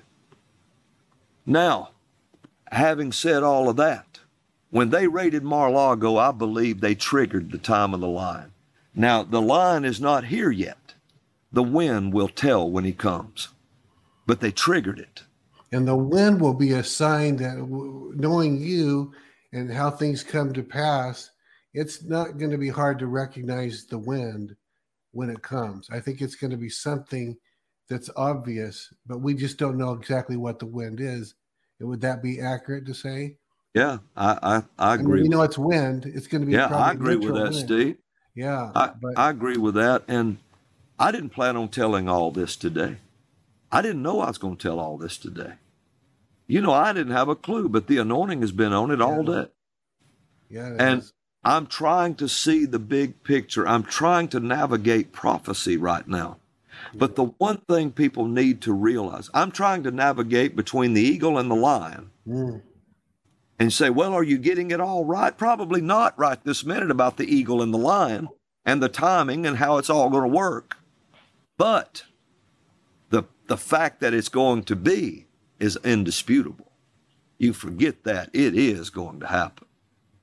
And so with all of this that we've been talking about, what I want people to take away from this broadcast is that they know what they're doing. Don't be fooled by people they call a prophet, always talking about God, but trying to drag him down a notch. They know, Robin, they know they're serving Lucifer. They know, Steve. They're not accidentally doing it. They're not being inept. They're not being accidental. They are intentionally trying to openly serve Lucifer. Yeah, they know. They know. And I'm convinced they could not make the statements they make if they didn't know. Yeah. Tell me something. Okay, if CERN building on the temple of Apollo and Shiva and all this stuff going on, then here's this.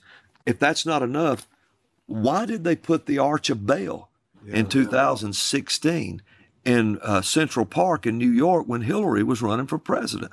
Why did they put it in the park across the street from when Brett Kavanaugh was being dragged through that sham he was pulled through? Why did Boris Johnson dedicate an Arch of Baal? Why did they 3D print 1,000 of them? And I want to know why they blew up the Temple of Baal in Palmyra, Syria, and left the arch for a while until they could 3D print it and then blew it up. Why did they do all of this? If it's not so, Steve, they know what they're doing. And they know the people, now maybe not everybody, but but they're running their kingdom with greed and vanity. Vanity at the top, greed is the odor of vanity that just filters down. And people are being paid off, people are being used, but as it gets closer to the top, the more truth is known, the more they know what they're doing. And can I just ask this, Robin?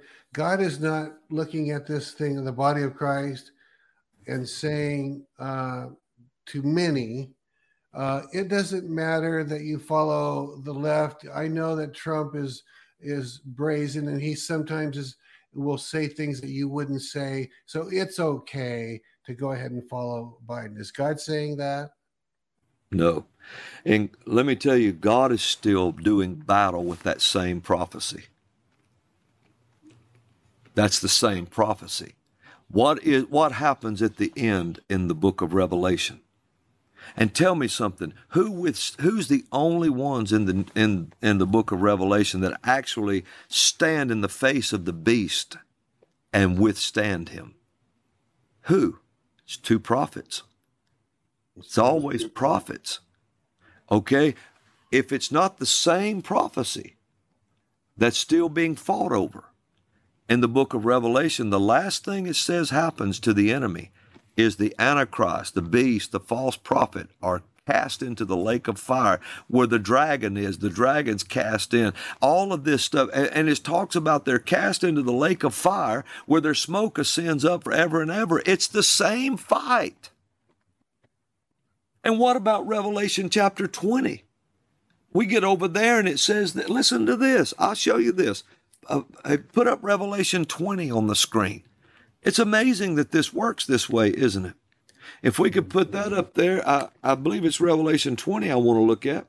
Watch this. And I saw an angel come down from heaven having the key of the bottomless pit. Oh, there's that pit again with the key. But this one came down from heaven. The other fell. Remember? The other fell from heaven. Now this one comes down. So one is evil, one is not. Mm-hmm. And he said he has the key to the bottomless pit and a great chain in his hand. Watch what he does. Let's see what he binds up, Steve. Next verse.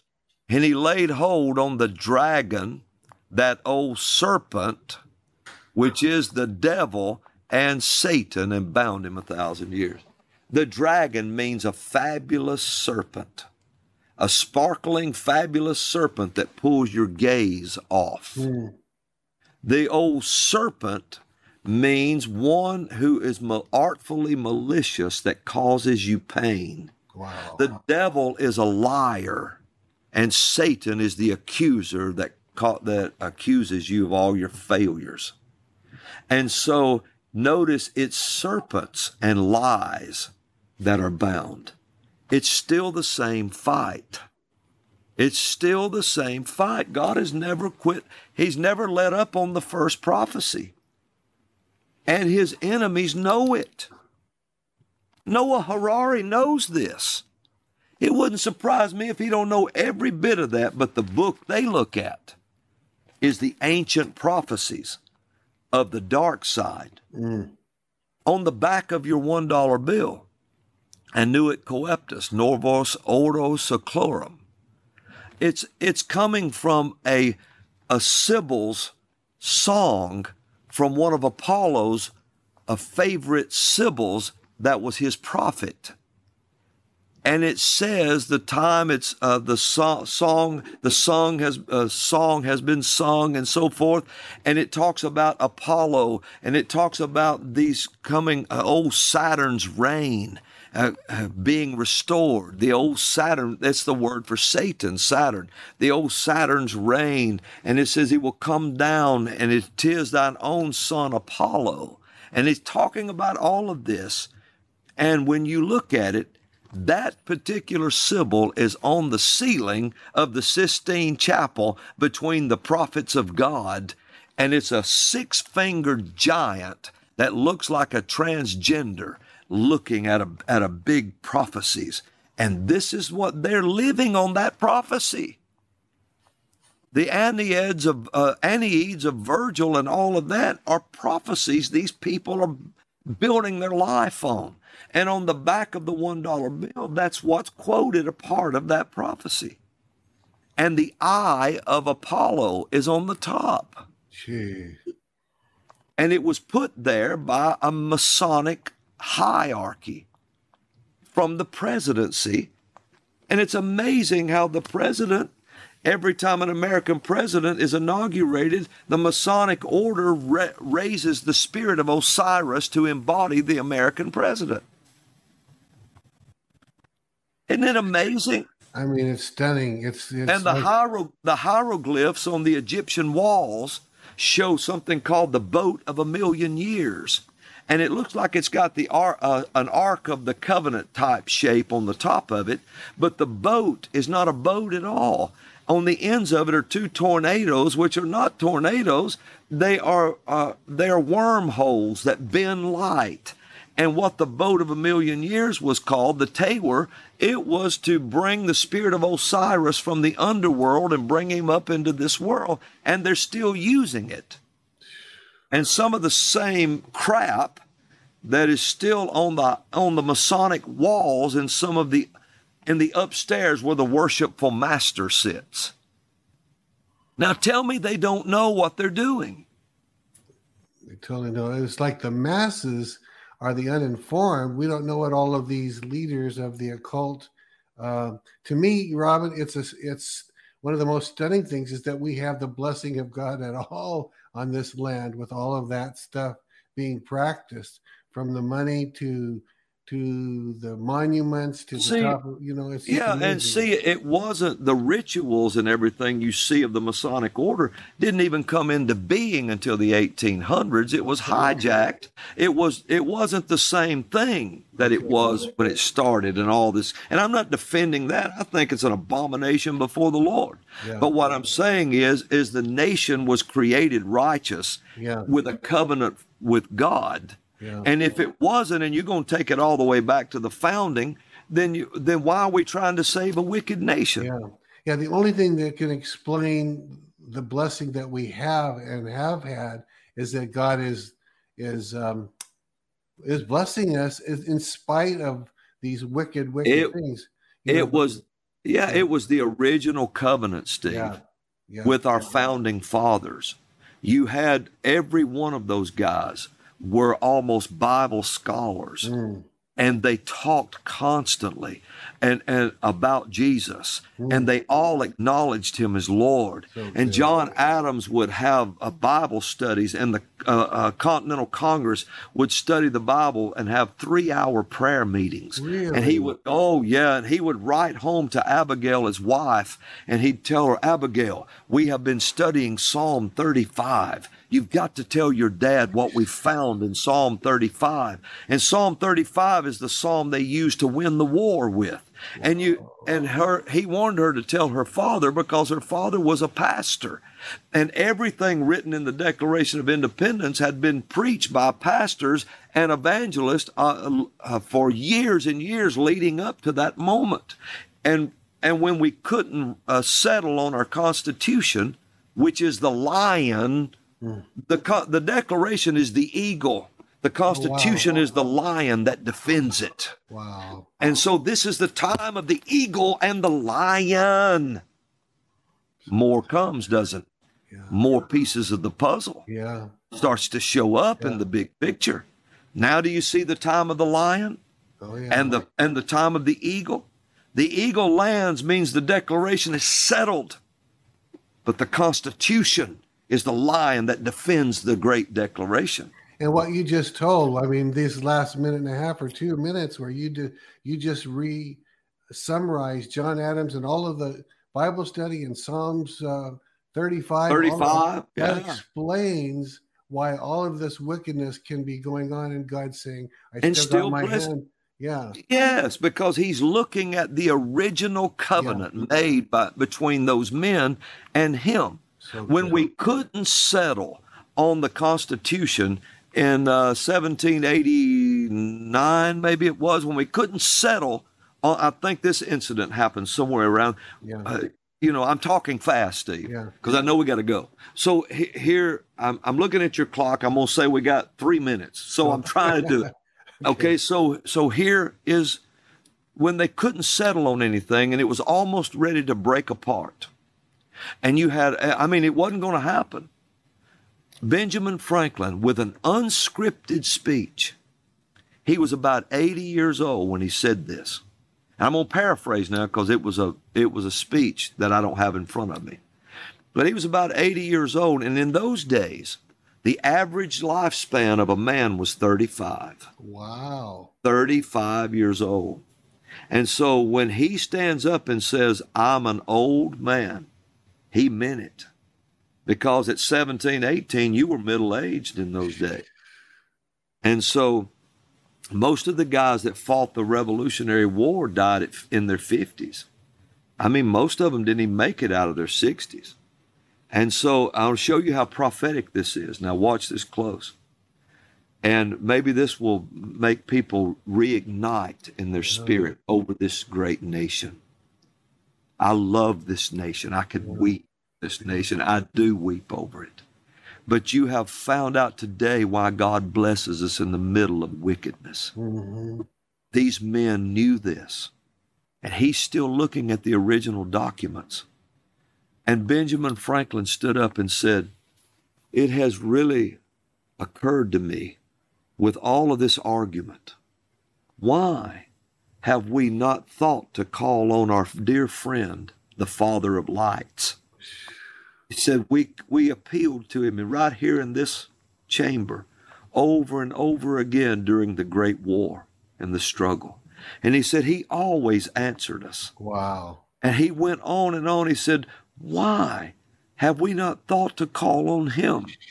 And he said this, he said, if a sparrow cannot fall without him seeing it, is it possible that an empire rise without his aid?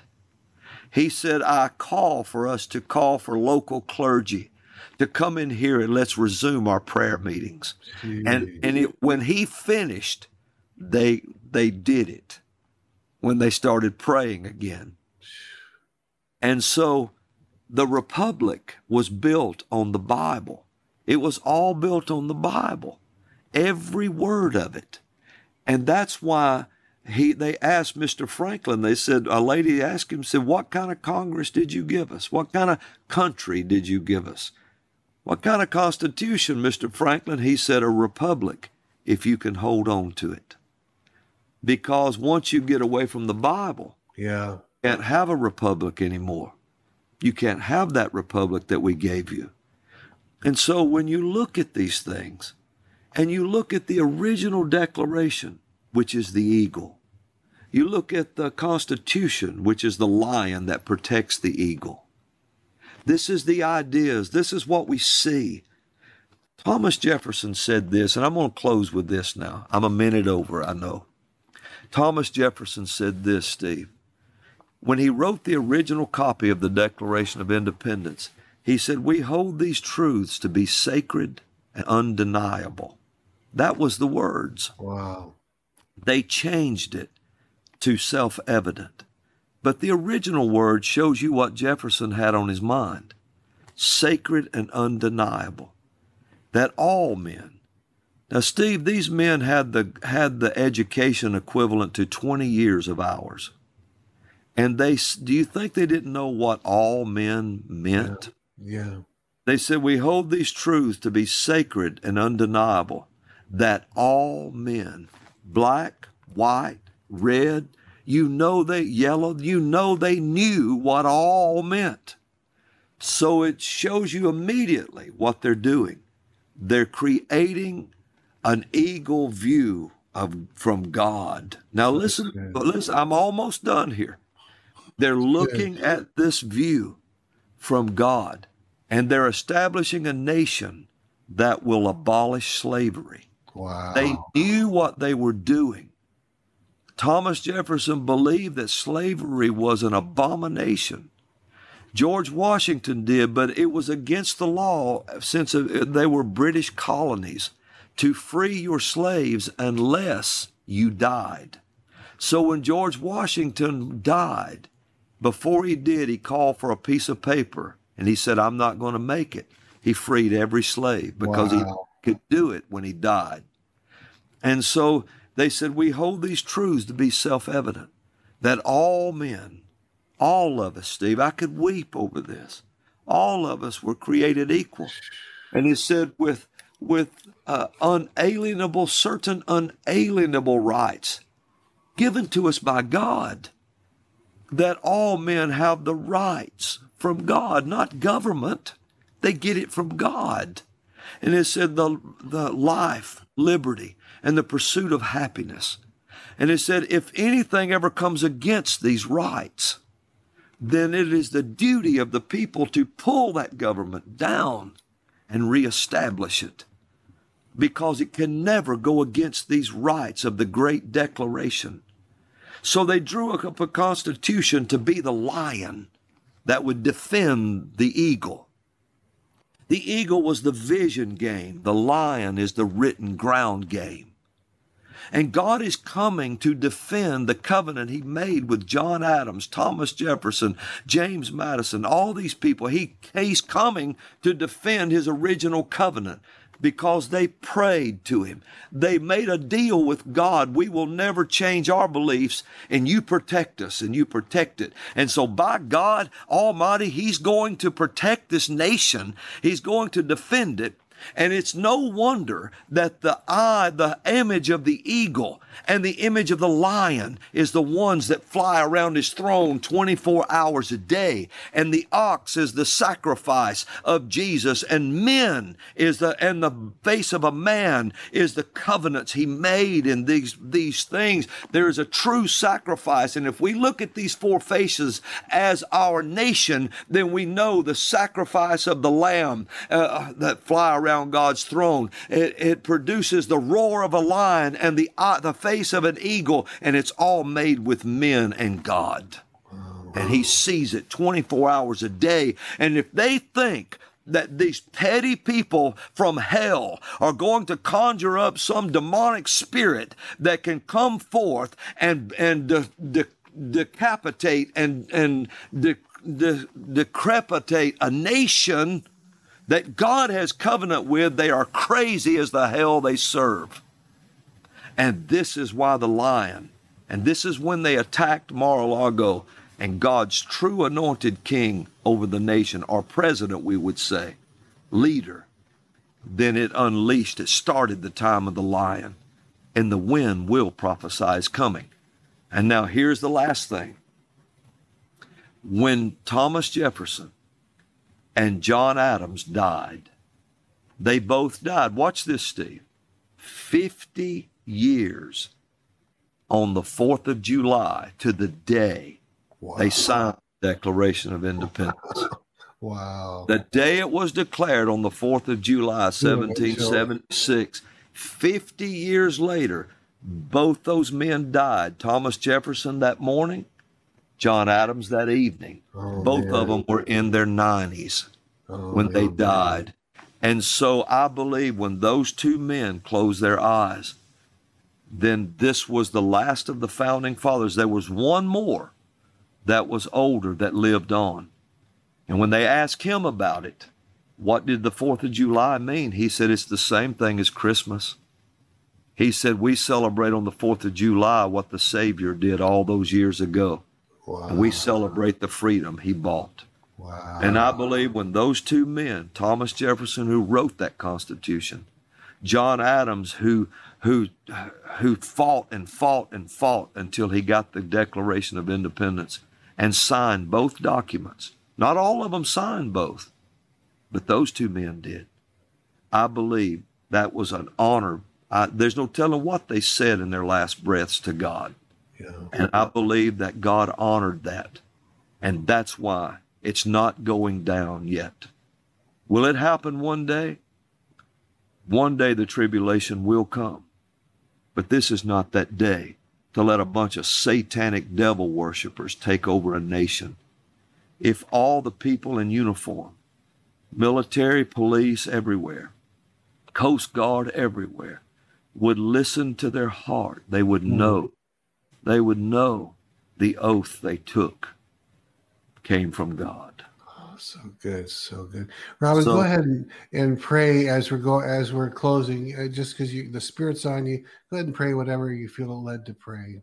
Father, I pray for the people watching. Yes, Lord. I pray, Lord, that they will be encouraged inside their spirit.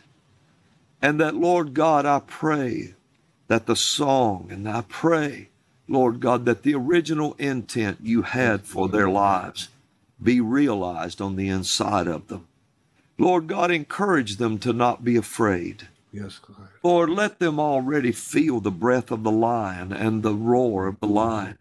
Let them already know, Lord, that the eagle is watching and the lion is coming, Lord, to restore things to us. I ask you, Lord God, to encourage them. And Lord, where the government is, the false government, the corrupt government is trying to choke their finances out and beat them into submission, I ask you, Lord, to give them supernatural increase on their lives. Yes, Lord, because that's the greatest pressure the enemy can bring. And I give you praise and honor and glory for it. And I ask you all of this in the name above all names, the name of Jesus, Yeshua HaMashiach, Jesus the Messiah. Amen. Amen. Amen. Robin, there's no adequate words to thank you, but thank you. It was wonderful. It was beautiful. It was anointed. So I'm not going to add any more words to that and muck it up. I appreciate you. Love you so much. Give our love to your staff. We thank you so much. And a quick reminder, let's see, this is Friday. So Johnny Enlow will be back on Monday, and that will be awesome as always. Thanks again, Robin. We love you. Have a great Shalom, weekend, my brother. We'll see y'all later. Shalom. Bye-bye. This has been Elijah Streams. Thanks for listening. For more episodes like this, you can listen to the Elijah Streams podcast at ElijahStreams.com, on Apple, Google, and Spotify. Join us live every weekday at 11 a.m. Pacific Time at ElijahStreams.com, on YouTube, Rumble, and Facebook. Elijah Streams is part of Elijah List Ministries. Click the link in the description to become a partner today.